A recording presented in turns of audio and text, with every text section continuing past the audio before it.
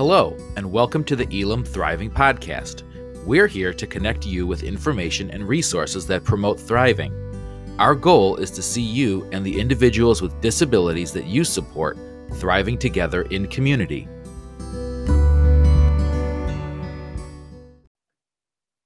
Hello, and welcome to a special edition of the Elim Thriving Podcast.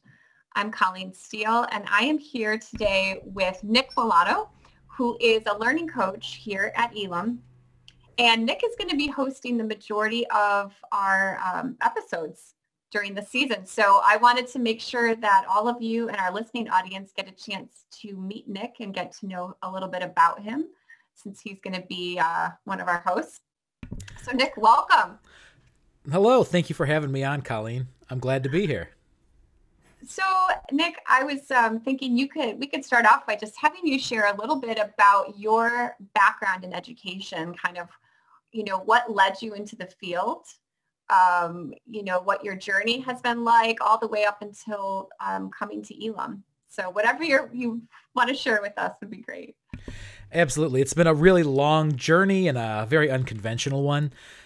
When I was going to college for my undergrad, I didn't really know what to do. So I knew I wanted to work with people in some capacity. And it was either be a policeman or a social worker or a teacher. That kept coming up in my aptitude tests. And I decided, let's try teaching, because I really enjoyed the subject of history. And I thought this would be something I can do, and it's giving back. And so I got a degree in history, and I didn't really know what to do with it. And then from there, I decided to enroll at Trinity International University in a program to get my teaching certificate. So I did that, got my certificate as a secondary teacher, and I couldn't find a job. So I got a job as a teacher assistant in a behavioral, self-contained school, an alternative school within a big high school district in the Chicago suburbs. And I worked as a teacher aide for 2 years and learned a lot. And that's where I really found my passion for special education. So from there, I decided I need to get my special education endorsement, because my skills and my desire, they didn't match up with teaching general ed anymore. So I wanted to work with special ed. So I did that. I got my special ed certificate, and I got a job at a different alternative school in a different suburb. And I was working in behavioral self-contained with high schoolers, and I taught almost every subject. I remember I was teaching physical science and history. I was teaching PE at one point. I taught just a mishmash of everything. So it was intense. It was a lot of work, but it was really rewarding, because these are the kids that needed the most support, and they would a lot of times have the strongest relationships with their teacher, because they were very much like the really high highs and really low lows, ups and downs, and kids that had a really rough school experience. So it was really rewarding, and I saw such a massive need, because I did have students with criminal records and runs in with the laws, and they were just in need of a lot of support, a lot of help. So it's something that really sparked my passion. So from there, I wanted to expand my reach and try to prevent kids from going to this school. So I got a job at Chicago Public Schools. I was working as a co-teacher there, and I was teaching a lot of different subjects in a lot of different age ranges. I taught freshman English. I taught juniors and seniors in African American history. I taught psychology at one point. Just everything, doing a lot of co-teaching. So just a varied experience. It was an interesting time. I learned a lot from being in CPS with a lot of intense teacher situations and political stuff. And, you just learn a lot working in that type of environment. From there, I wanted to work I started seeing that there was a need to do more interventions younger. So I got a job in a middle school in Franklin Park, where I was doing self-contained again. And I was also doing some collaborating, teaching, co-teaching. And, that's when I started to really find my niche as a teacher leader. So I enrolled at University of Illinois, and I got my education policy organizational leadership degree, my Type 75, after a couple of years. And from there, I got a job as an assistant principal up in the north suburbs. So, when I was working there, I was doing a lot of teacher growth and development. I was in charge of the special education department, and I was in charge of working with the after-school programs and a lot of intervention programs, a lot of behavioral things. So, I just have worked with a lot of different kids in a lot of different situations, and I continue to see the need for intervention is just so beyond what my scope was. So from there, I was led to Elim through my wife, Cindy, who knew some of the staff here, and I was referred to apply because the opportunity at Elim was in line with what I wanted to do, which was to work with schools, work with teachers outside of, just one specific school. I wanted to really expand my reach so I could help and provide support to more teachers, more students. And, I applied, and in June of last year, in the middle of the coronavirus pandemic, I went through and went through a very unique application experience and interview process, and I've been working at Elim since. Yeah, and we're so blessed, Nick, to have you as part of our team. And yeah, it was definitely a whole new ballgame for all of us, that interview process, and having you do the, we made Nick jump through some hoops. He had to create a presentation in front of a whole panel of people, and we did all of it virtually, so it was new for all of us, but so glad, Nick, that we have you as part of our team. So maybe you can share with our audience, what do you do as a learning coach at Elim? Absolutely. It's a lot of the favorite parts of all my different work experiences. So my primary thing that I do is I collaborate with different schools and different school leaders, and I discuss and I develop relationships with them, and I help them identify a need. And then we work together to figure out how to address that need. So I've done a lot with more equitable educational practices like universal design for learning and restorative practices. And I've worked with teachers, and, what really I have done a lot of lately is work with international organizations to do the same thing. So it's an opportunity to not just look locally, but also internationally. But then I also work with the Elim teachers and the Elim staff to develop and grow their proficiencies and their capacities as teachers. And I do a lot with the paraprofessionals to develop their skills and to help them progress in their careers, because I've always seen working as a paraprofessional myself, that it is a really stressful job, and the pay is not always as great as you'd want it to. So it is a job that needs lots of support, and I'm happy to fill in and fill that need. Yeah. When you think about all the different hats that you wear, right? There's a lot of different things that we do within the learning program here at Elim. A lot we do internally and externally as well. But it's a lot of fun. So I have no complaints compared to some of the other things I've done. This is my most enjoyable position yet. Well, that's good. We hope you don't leave us. No, I'm glad to hear, Nick, that you're enjoying it. So the whole point of this conversation was just to kind of let our audience get to know a little bit about who you are, so that when they're listening to you hosting these podcasts, they have a little sort of peek into you and your world. So we've talked, professionally about your journey and then what you do at Elim, but would you be willing to share with our listeners a little bit about Nick the person? So maybe where you grew up, where you currently live, and maybe just a little bit about your family and some of your hobbies and interests.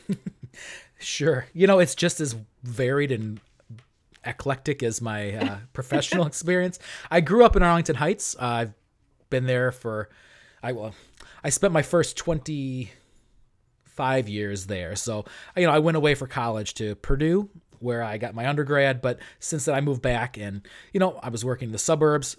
In 2012, I moved to the city, and I've been there since. So I live in the city of Chicago with my wife. We didn't meet until we met early in church. So I've been attending Harvest Bible Chapel, and I met my wife there, but we didn't date for several years. It was just another one of those long journeys of getting to know, and kind of like my education career. I didn't get into teaching right away. I didn't get into a relationship with Cindy right away, but we knew each other as friends for 2 years before I even asked her out. And then we got married in 2017. So we've been married for just almost 4 years now, in July coming up.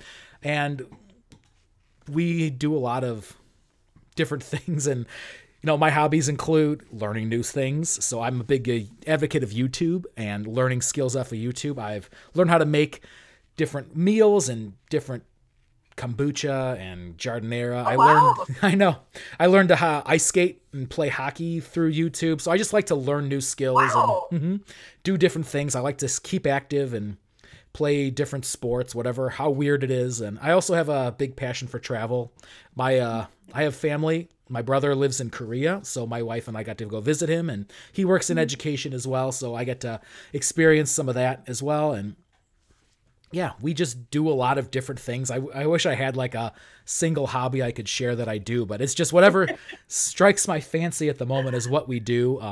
But yeah, we are something that we're passionate about as a couple is we are big into foster care, and we work with an organization called Safe Families to do foster intervention. So we work closely with young moms. It's typically young moms, and providing them some help and some support, both by either giving them materials and supplies and education, or by watching their kids while they might need a break or some stability while they figure some things out. So, It's like it matches a lot of my passion for students with disabilities, because as long as I've worked in a school, as I would always say, if only we could intervene sooner. Well, now we have the opportunity to do that because we're getting kids that are as young as, a couple months old, and the need starts back then. So it's just been a really blessed time for us. And that's we're kind of all over the place. We keep ourselves real busy, but it's a good experience for us. But yeah. Wow. Oh, that's great, Nick. Well, and I know you have a dog too, so maybe you can tell us a little bit about him. Oh, sure. We just adopted a dog in also June. It was a very busy month. Yeah, I started at Elim. We got a new dog. It's so yes. We have a dog. Her name is Poughkeepsie. She is an Australian cattle dog, and when we got her, she had heartworms. So she just got over her 6-week post-second heartworm injection shot, and it's like we just got a brand new dog where she's got a ton of energy now that she doesn't have heartworms. Yeah, so she's kind of going a little crazy at times, exploring the city and wanting to go run and herd people and whatever else. Oh, wow. Okay. Yeah. So that's been a really big adventure for us as well, because I'm not a dog person, but, it's been another learning adventure for me. But my wife is great with dogs, so it helps. Well, and I apologize for calling her a he, but she won't mind. I guarantee it. So, Nick, there is a question that we ask, as you know, since you've done some of these, the question we ask all of our guests at the end of the episode, which is, since this is the Elim Thriving Podcast, what is it that helps you thrive in your role?